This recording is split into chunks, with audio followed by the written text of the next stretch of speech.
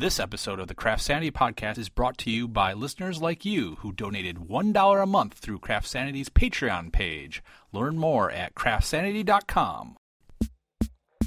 Well, if you couldn't express yourself, how would you de-stress yourself? And if you couldn't make and build and sing, and knit and paint and dance and spin, would you go crazy?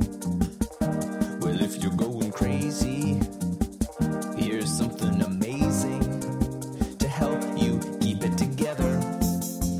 1, 2, 3. CraftSanity, CraftSanity. Art and craft creativity. Interviews with people who make. They are here to help keep you sane. CraftSanity, CraftSanity. CraftSanity. Hi, I'm Jennifer Ackerman Haywood, and you're listening to the CraftSanity podcast, an interview show all about art, craft, and creativity. Hello and welcome. This is episode 157 of the podcast, and I'm going to be bringing you an interview with Abby Glassenberg from WhilesheNaps.com. Abby has been on the podcast. This will be her third time on the podcast, so she's someone that I've been touching base with every so often, and it's been really fun to kind of watch how her online persona and how her career has unfolded. The first time she was on the show, it was episode 100, and she was doing softbird sculpture at the time, and that was back in 2009. And then she was back again in 2011. Abby is the author of, several books. Her books that she's done with publishers are The Artful Bird, Feathered Friends to Make and Sew, and that came out in 2011. Then she went on to publish Stuffed Animals from Concept to Construction. That's about soft toy design, and that came out in 2013. It was named a best book in 2013 by Amazon. She also regularly contributes craft projects to magazines. She also licenses her toy designs to Simplicity. So she is really in the thick of it, and her blog has really expanded, and now she's doing a lot of in-depth kind of explanatory type of analysis reporting, and she seems to be very good at that, where she can take a topic and kind of dismantle it into all of its parts and then really explain it very clearly to her readers. In addition to the books that Abby's published with publishers, she's also started to produce her own ebooks, and so she has a book that is about sending out email newsletters. She also has the Insider's Guide to Starting an Online Sewing Pattern Business, and then she also has Get to Know Your Sewing Machine, a teacher's guide. And this is another ebook where you can get her curriculum and start teaching classes. If you know how to sew and you want to teach others, you don't have to then make up your own curriculum, which is a really interesting concept of what she's been able to do. And of course, these ebooks are in addition to her vast archive of PDF sewing patterns that she has, and she has a lot of sewing patterns. You can go to WhilesheNaps.com and check out all of these things while you're listening to the show. But before I get ahead of myself here, I want to take a moment to thank my Patreon sponsors and ACS Home and Work for keeping this show going. Now that I'm in the thick of reinventing myself as an independent journalist, I so much appreciate the support. It really gives me a little bounce in my step, so I know that I'm not going this alone. Thank you, folks, for coming along on this journey with me. I'm going to start out by having Abby explain how she started blogging and how it has changed along the way. As times have changed, blogs have changed, her approach to business is very organized, and I think that you'll be able to learn quite a bit from her. So grab a project and your cup of tea or coffee or whatever you drink, and I would also recommend a notebook this time, because something tells me that you might want to jot a couple things down. So, all right, well, let's get to that interview. You started in 2005. What was While She Naps like at that point? So in 2005, While She Naps came about because I read about blogs in the New York Times, and I didn't know what they were, and that article opened my eyes, like, okay, there's people making these online journals with photos and words. That's interesting. And I said to my husband, I wonder if there's ones for people who make things, like for people who make crafty things. And so we looked online and we found a few, and there were some like live journal groups and stuff like that I was looking at. And then we were out for date night one night, and we were at Barnes & Noble, and the Starbucks attached to a Barnes & Noble, and it was pouring rain, and we were having coffee, and I was like, you know, I think I could do this. I could start one. I, could write a craft blog. That time I said, I think I'll call it While She's Napping, because I will just write it about all the things that I'm doing while our daughter Roxanne, who was 9 months old at that time, who is now 10, by the way, is napping. And I was like, while she's napping. And then I wrote it out and it looked like while she's snapping. So I was like, no, I can't do that. I'll just call it While She Naps. And so that's what it was. And it was really everything. I was digging up the grass in our front yard and planting a garden. I was learning how to decorate cakes so I could decorate a cake, like bake and decorate and ice a cake for her first birthday. I was making origami. I love origami, so I was doing that. I was making greeting cards. And I was doing some sewing, a little bit of sewing. Like we would go to story time at the library. And then after story time, we'd go to the craft book section. I'd take home some, vintage 1970s, 60s craft books and on sewing stuffed animals and read them and sew those things. And so that's what While She Naps was. And it was that for a long time, probably the first 2.5 years.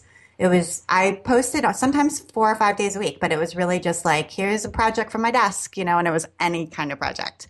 And then in 2007, I had made a lot of toys. So when I was sewing, I was always making toys. I always really liked 3-dimensional sewing. And so I had a show at our local library at where Storytime was. They had a lot of display cases. And I was like, oh, well, they have different shows and they had applications on the desk. And I was like, oh, well, I'll just take one and apply. And so they gave me a show. I'm not really sure how many other people actually applied to get a show there. So they gave me a show. They gave me all the display cases on the whole first floor of the library. So I was like, I had 53 toys. Wow. And I just put them all out, it was really a random collection. Like, here's all the different kinds of things I've designed in the last 2 years. And then at the very end of designing stuff for that, I made these really tall birds that were like wading birds. And those got a lot of really good attention. And then I just started making birds after that because I felt like there was a lot more to explore. So for the next maybe 2.5 years, the blog was all birds. Like every post was like, here's a bird, here's another bird. I went to a rummage sale. I found this really cool piece of vintage fabric and now it's a bird. Like every post is like, I tried out a different species of birds. Here's how I did the legs on this bird.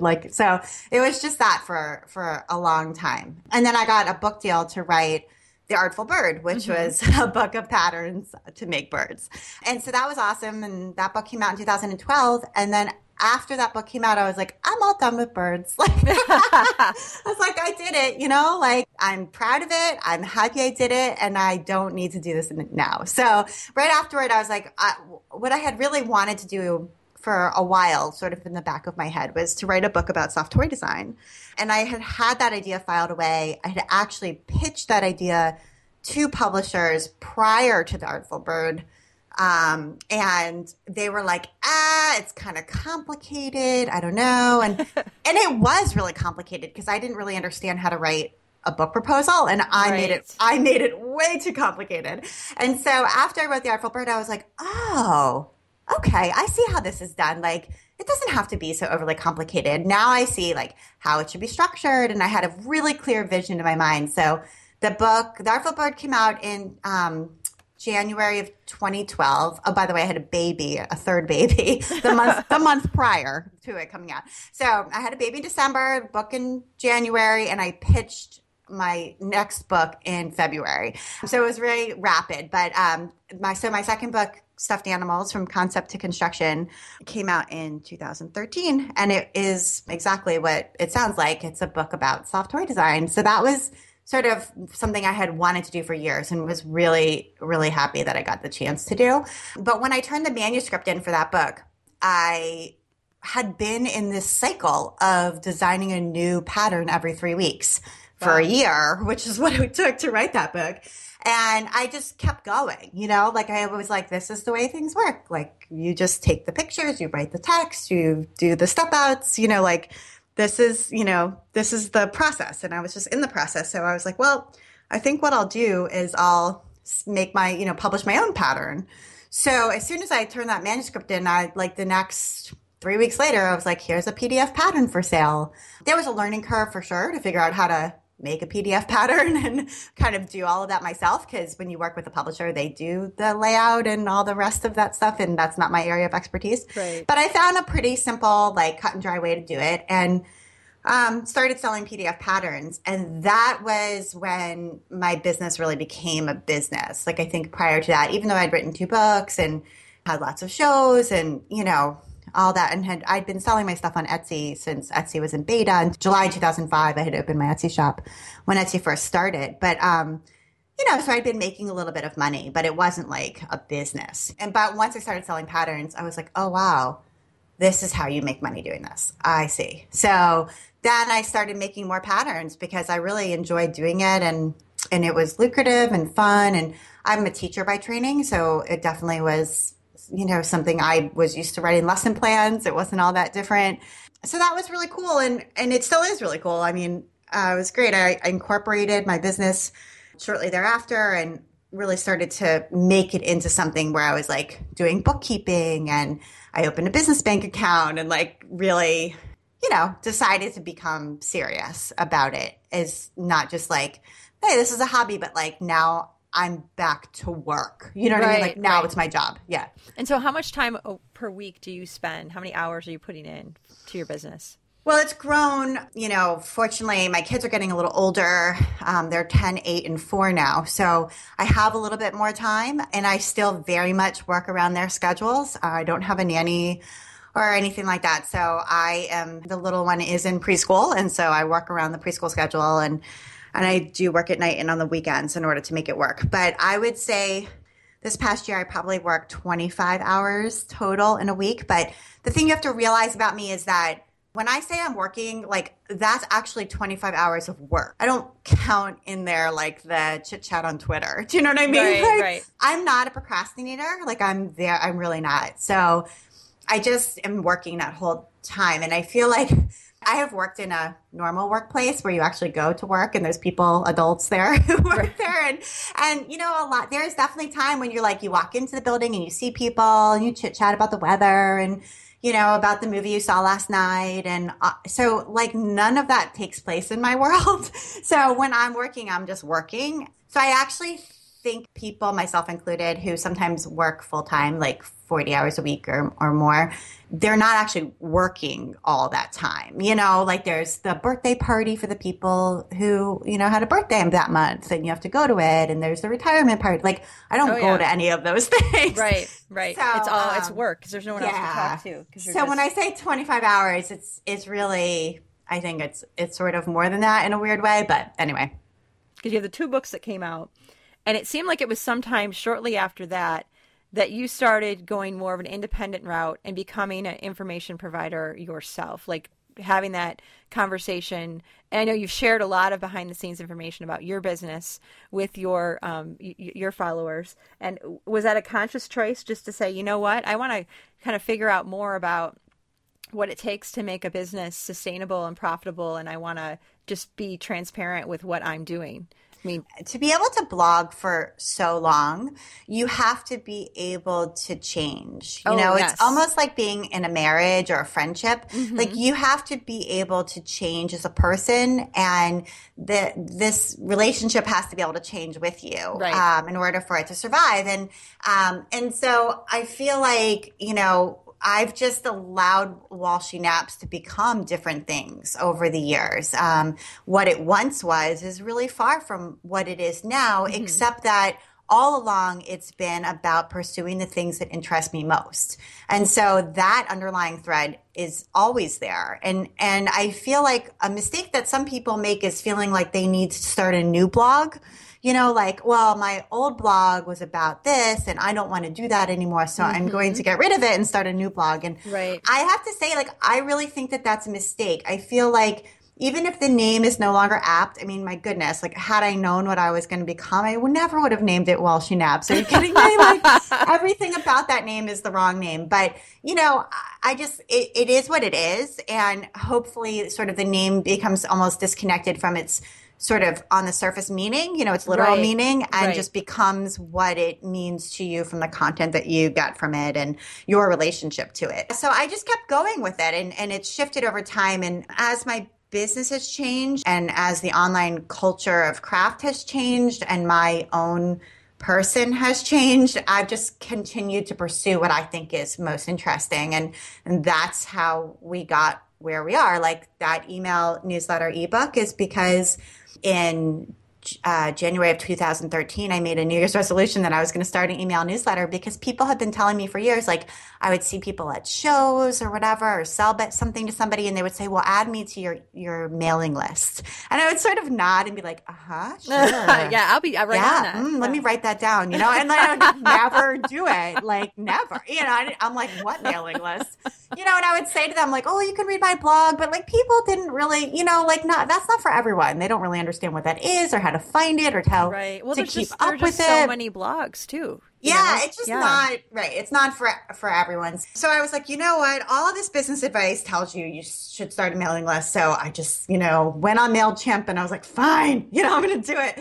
And then for like 6 months, I was like, what am I supposed to do with this thing? Like, I don't understand. I'm going to be annoying everybody by sending them an email. And so I experimented with a lot of different things and I wrote about that along the way, on my blog, like, here's why I started a mailing list, for real. And I wrote a blog post about that. So it's sort of just, the blog is just kind of a chronicle of what I'm trying to do and why I'm doing it. I'm really interested in the why. Right. That question in itself prompts a lot of blog posts. But yeah, so then I finally, like 6 months in, I was like, okay, I see now what I want to do with this email newsletter. And when I really got into a groove and started to make it useful to people and valuable to people, people loved it and really felt like it was like a little present in their inbox instead of being annoying. And I felt much better about writing it and came to love writing it. And it's been fantastic for my business. And so then, over time, I'm like, okay, this could be like, I can show people how to do this for themselves. It doesn't have to be the same email newsletter that I'm writing, but I can help you find out what you should write, help you reach your bigger goals.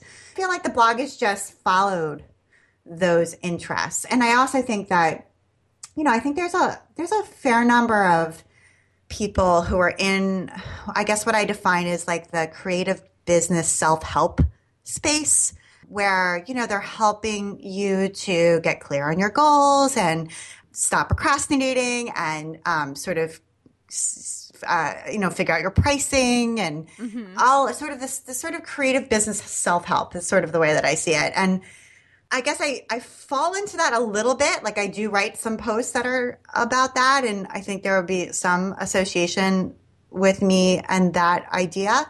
But I also really feel most devoted to sort of writing almost like journalism style pieces in which I do like a lot of investigative work and writing about sort of what's happening in the home sewing industry, what's happening in e-commerce, in the creative space. And I love those kinds of posts. Right. Well, you have one up. Did that go up today? No, actually the 18th it went up. Three Bird Nest, the Etsy success story redefined. Where you right. And this has gotten a lot of press lately. Right. The woman who has been selling almost $1 million, it looks like, in sales, and it's not handmade stuff. Etsy's changed, so you kind of delve into that. And it's interesting because it looks like, are you kind of using an aggregation kind of approach where you kind of gather information and put a lot of links in from other sources that have reported on it, but you didn't directly interview her or the folks at Etsy or any of the people involved? Not in this case, because so Etsy's getting ready for an IPO, and as such, they're like in silent phase, so they can't actually talk to anybody right now. Okay. Because prior to your IPO, you can't do that. You can't release any information. You can't talk to the press. So there's that. And I did contact Alicia Schaefer, who runs Three Bird Nest, for comment, but I heard back just from her customer service representative. I got her email address and emailed her directly, but didn't hear back. So for this post, I didn't talk to anybody directly. You're right. Like I did just research and kind of tried to show a little bit more of her entrepreneurial story to shed some light on sort of where she is now. For other posts, like I had a post over the summer about, actually might have been earlier in the fall, about how much fabric designers earn. And that post was really interesting to people as well. And for that post, I did talk to 6 different fabric designers about what they earn. And, I talked to them on the phone. Were they reluctant to share that information? No, they weren't. I mean, part of it is because, I've been doing this for a long time. And so I know some people and have built some nice relationships and friendships with people who do a lot of different things in the sort of sewing industry and craft industry. And so part of it is that. And I also really feel like, overall people do want to tell their story and want to be heard as long as they trust that you're going to tell it in the right way. So for that piece, I guaranteed everybody's anonymity. And, it was interesting because afterward I had other people who I know in the industry, like message me on Facebook and email me being like, come on, tell me who it was.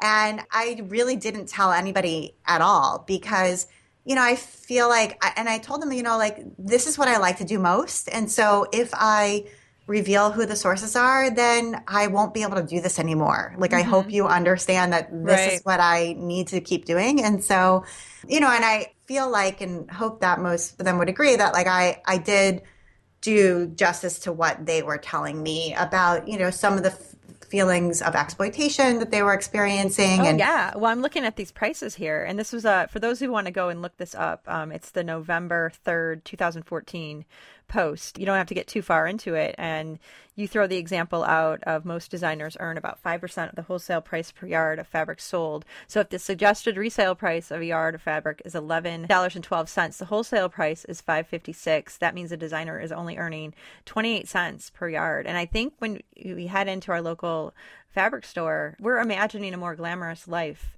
for designers. And it's kind of the same with the book industry too. I think people think that it's becoming more common knowledge that authors are not rich people, especially not craft book authors.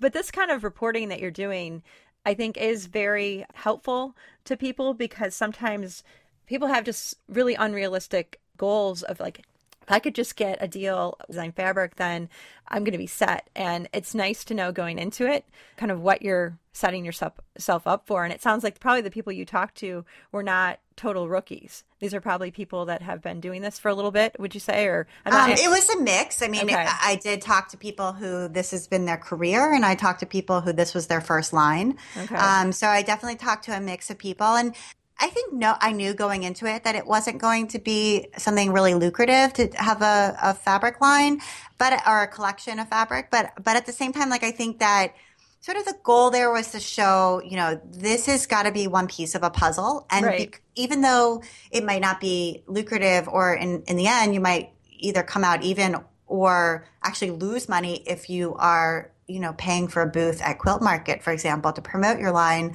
But if you see it as a larger piece of the puzzle and there's a reason why this fits into your bigger goal, maybe you want to be a surface designer. And so you're going to use those, skills to design paper and to design, house homeware. And there's like lots of other ways to apply it. Or maybe you want your own fabric so that you can sew your patterns using your own fabric and have like a cohesive brand. I mean, there's a lot of reasons why people do things.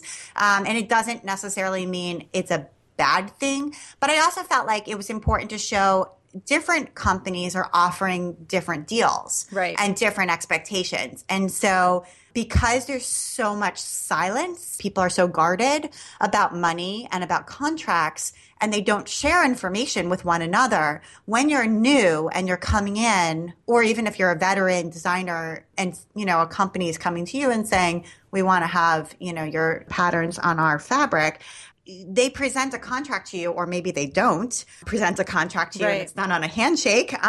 But they're going to tell you something. This is what we're going to do for you. This is the money we're going to pay you. This is what we expect from you in return. And how can you know what that is? How can you evaluate that if you don't know what everybody else is being offered? Right. So that silence, actually, even with authors, I think it makes it difficult for people to really get the best possible, arrangement for themselves if nobody's talking, Yeah. So a big part of my goal too is almost like consumer education as well as designer education. So that people who are on the consumer end know, okay, when I'm, an adoring fan to this person who's a designer, this is what this person's sort of business structure might look like. And this is what my buying from them contributes or doesn't contribute to their bottom line. So there's that. And then there's also a piece of sort of aspiring designer and just sort of overall community education that, if we are more open about this information, then we can advocate for ourselves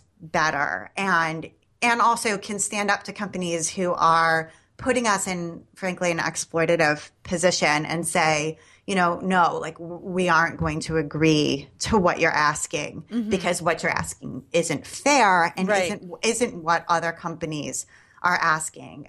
Or yes, we are going to agree to it knowing that, this is an unusual circumstance or whatever. So that's sort of a big part of my mission is to bring to light some of the things that are really hush hush. I'm kind of a frank person, told by people in the past that I'm a person who just likes to take off the veil and just say like, oh, well, let's just call it what it is then, Do you think because of some of the research you've done with the fabric industry and then also your own experience publishing books with established publishing houses and then also doing some ebook publishing, do you think we're going to see more of a shift toward more independence when it comes to fabric design and also publishing? Because we have Spoonflower that allows designers to kind of have a little more control over what they're designing and releasing in the marketplace, and independent publishing options are pretty. There's a lot out there. So what do you think is going to happen in the future? It's hard to say. I mean, I think that I love sort of watching things shift, and I do sort of mourn, I think that craft books, they're really hard to sell now, and I mourn the loss of a lot of craft magazines that have gone by the wayside as a result of people being, getting so much free craft content online, and video content online as well.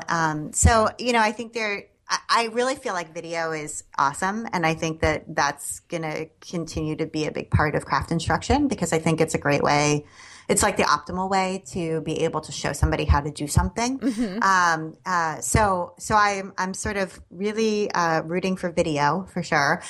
I don't know. I mean, as far as self-publishing is concerned, right? So there's a degree to which, as you get more professional, that you want to hire an editor for your self-published project, right? Because you want the project, working with an editor. If you've ever published a book or a magazine article or whatever, you know that when you work with an editor, you really get a lot more than just proofreading. You get somebody who can help you really structure the piece to make it stronger and point out loopholes to you and help you organize it better. I mean, there's so much that goes on that an editor can do, an editor's eye can do. So if you are self-publishing, at some point you're like, okay, I really want this to be good. I'm going to pay a freelance editor to help me. And even if you're self-publishing a pattern, I want to pay a tech editor, to help me. Okay. And then you're like, well, I want this to look beautiful, right? Because this is a really visual industry. We're having people who, are really struck by the way a book looks and the design of the cover, et cetera. So you're like, I should hire a book designer or like a graphic designer to be able to make my book really look professional and beautiful, and the layout of the book helps you see the text better and take things in better. And then you're like, well, I really want to hire a photographer to take the pictures for my self-published pattern or my self-published book because, hey, I can kind of fool around with my camera, but I'm not a photographer, right? I'm a pattern writer or whatever. So you're like, well, let me hire, a professional photographer to take the pictures. And that, so what ends up happening is you end up recreating a publishing house. By piecing it together through freelancers. And the difference is that distribution, right? The biggest difference here is distribution. So that what was once you authors and makers relied on companies because they had the distribution.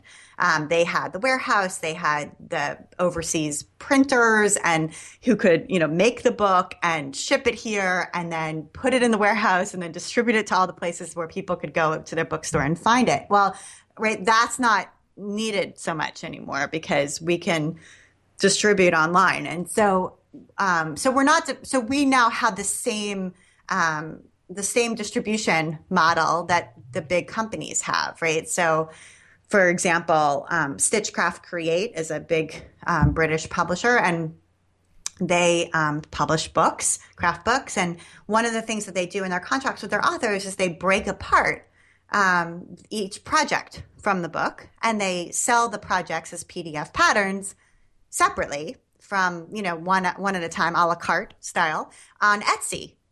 They have Stitchcraft Create has its own Etsy shop, and it sells PDF patterns from the book. And so you have a person who is a designer who has their own Etsy shop, who then writes a book with Stitchcraft Create, and then then they're selling the designs in their Etsy shop. And so like, if they have Etsy and we have Etsy, then why do we need them? Right. So like that sort of becomes the question, like, what do they have that we don't have? If we can hire our own photographer, our own designer, our own editor, and keep, whatever profits left after that, what do they have that we don't have? Because even if you're only keeping, let's say, 50% of the profit, if you publish a book with them, you're keeping much, much, much less, right? So if what percent is it? I mean, because I know it fluctuates, but what's like if a book sells for $24.95, right? That's the retail price that you've settled on with the publisher, then, if you're able to pay off all of these different freelancers to make the book you want and sell it yourself, let's say you're now going to be keeping $12 or something like that until you've paid off, and when you do it with a publisher, you're keeping $1.20. So, so what do you need to do?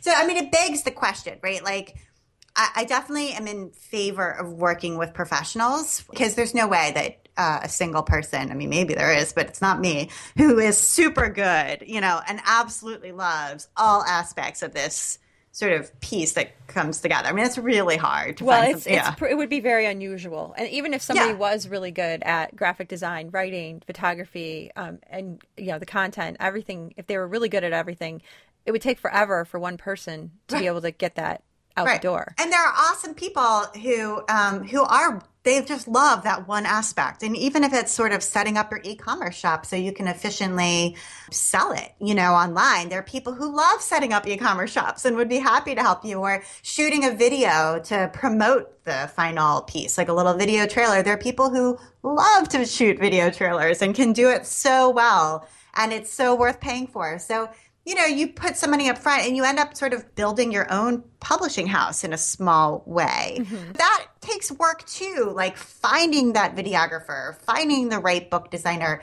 managing all of those people. I mean, that's another reason why you give up money to a publisher, is because they do all of that stuff for you. You simply send them the manuscript and the samples, and then you wait, a year and a half and it's out. Now, it also, you relinquish control. Like, you might not have been able to have control of the title, or of which photo went on the front cover, or, some aspects of that. They might have cut a project that you really were devoted to. And when you can do it yourself, you can control that. You also have the length, right? So one other part of print publishing is that it has to appeal to the widest possible market. And so it can't be hyper niche, because it won't sell enough copies to pay off the $25,000 it took to make that book. So it also is limited in length, because it can't be more than 160 pages or whatever their page count is to make it worthwhile within the budget. And so when you're publishing online, it can be super niche.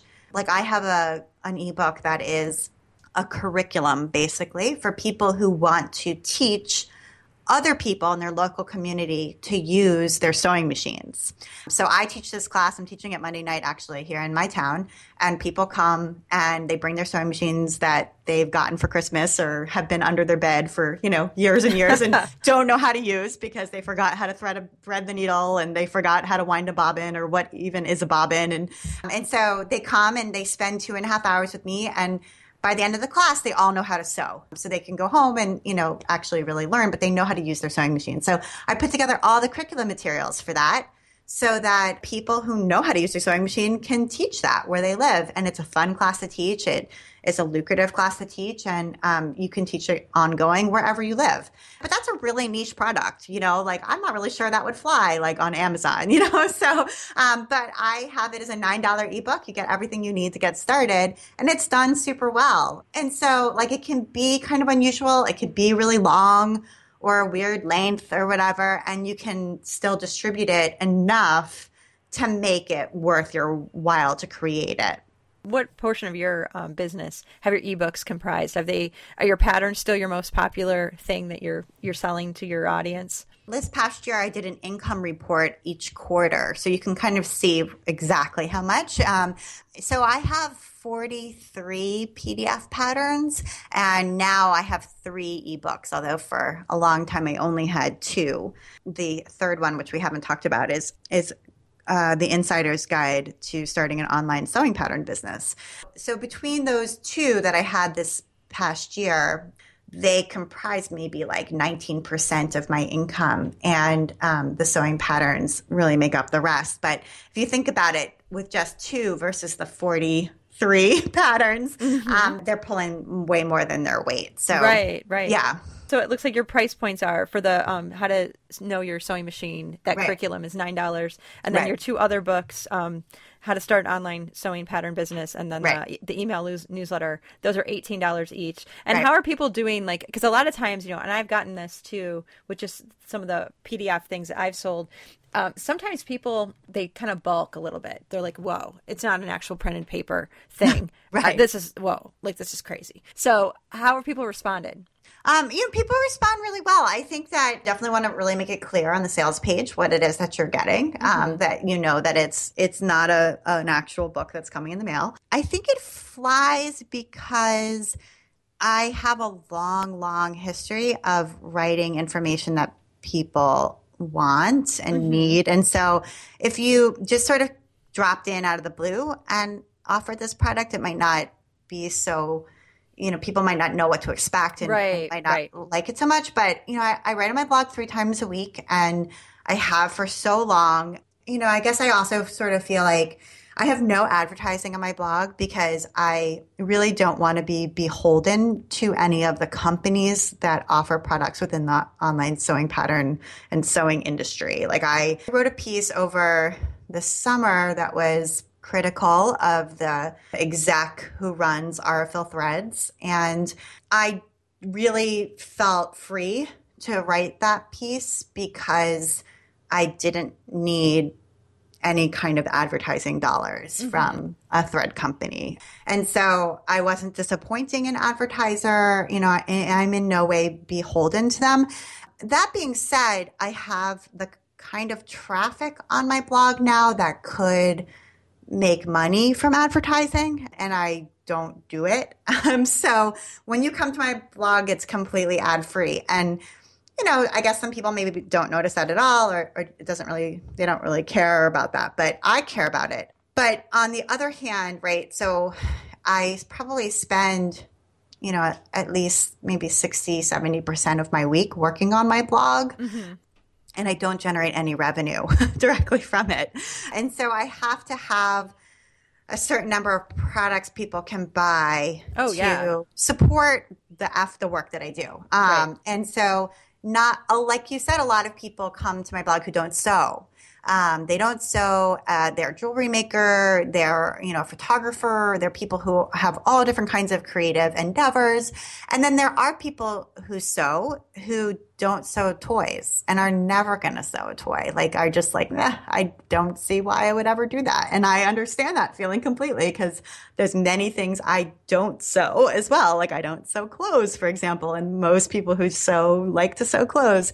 So I felt like I really do have to diversify like what I offer so that there are options for people to buy something that works for them from what I have. And one of the things I really appreciate about what you've contributed to the conversation is that you take the time to well research what you're talking about. I think it's good for everybody as they're making decisions about where they want to be selling their work and what they want to be involved in, and just being a little more educated about how that landscape has changed. And so keep doing what you're doing because I know I really appreciate it. Oh, well, thank you. That's very nice of you. I mean, I guess my last thought on that would just be that, I don't necessarily think that beyond an article that's sort of sensational about, a knitter making $1 million a year on Etsy, which is clearly a sort of misnomer and also very sensational.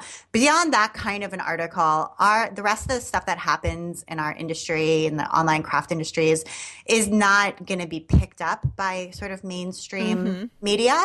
Like there isn't going to be an article covering these sorts of issues. And if I can be that person who sort of writes about what's happening, then that can, if that can be my role, then that would make me really happy. So that's sort of where I feel like I fit right now, and what I have to offer right now is like I can be the reporter for what happens right now in sewing and craft, and sort of give people that sort of the news and analysis in a way that maybe other people aren't necessarily writing about.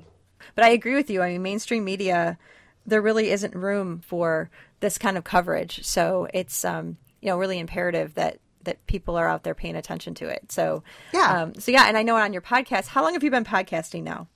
It's been maybe like a year and a quarter, but I started it really by accident, because I wanted to talk to somebody who was a little bit older, and I didn't think that they would want to write a guest post on a blog, because I didn't think that they would really understand what that was all about. And so I was like, well, I just really need to call her, and then I'll just record the conversation with her permission. And so she said yes. And so I called her. This is a veteran designer named Carol Cruz, who designed soft toy patterns for McCall's for many years. And so I had a conversation with her, and that was sort of the first podcast, because I kind of published it just like, hi, just, talking to her on the phone. And then there was a few other times in which that happened, like when Etsy changed their policy to allow outside manufacturing partners a year and a half ago. I wrote a piece about it like right after they had a town hall meeting, and I live tweeted the town hall meeting, and then I wrote a post explaining what this was all about. And they reached out to me and were like, we want to talk to you about it and help you understand it and help you spread the word, et cetera. And I was like, well, I'll do that if we can record it. And they were like, sure. So I really didn't think they would say yes, but they did. And so I recorded a call with them. And actually, that's still my most popular episode, weirdly. But anyway, so over time, it just sort of became a podcast, because I was like, oh, there's all these people that I want to talk to. And sometimes a conversation that you're essentially, as a podcast listener, you're like overhearing a conversation between two people. That's usually what it feels like. Yeah. So I was like, well, there's some types of information that's sort of the best format for. And so it kind of became a podcast that way. And then I also am a huge podcast listener, and I love Boing Boing, which is by Mark Frauenfelder. And he had a podcast called Gweek, where he was bringing on two guests, and they were not only talking about their own work, but also recommending things that they really enjoy, all kinds of things like apps and books and magazines and tools and all sorts of interesting things. And I would find myself like going on Amazon and ordering stuff like constantly while I was listening, because I was like, oh my God, that's so neat. And we ended up with so much great stuff at my house because of that, like really great books and all sorts of cool stuff. So I was like, that's what I want to do. Like, I want that to be part of my show. And so my show sort of became a combination of talking to people who are in the creative entrepreneurial space, sort of focused on sewing, and then also having them recommend great stuff that they're enjoying right now. Well, I think that it's a great format, and and I know I was hula hooping at the end of the last episode that I was listening to. I'm trying really hard to get myself back into marathon form here, and it's really hard. The older we get, the harder it is to kind of kickstart the fitness routine. And but one of the things that was really funny is when you and your guest are talking about this. I'm like, oh, I need a piece of paper. And I'm like, oh, I can't do this. I'm hula hooping right now. So I'm like, I gotta have to just play it again at the end there and hear it. But so do you have something, I didn't prep you for this, but do you have something that you'd like to recommend? Is there anything that you've come across? You kind of recommended the Work Even blog already. Yeah. Is it just workeven.com or? Yeah, workeven.com. Okay. Yeah, that's a cool one for sure. Well, I just got this app yesterday, which I don't know. I'm still playing with it since it's still brand new to me, but I'll recommend it. It's called Nuzzle, Nuzzel, and it's an app for iOS, so it's on my iPhone, and I think it's also a website as well. But basically what it is you connect it to your Twitter and you can connect it to your Facebook as well. You just kind of sign in.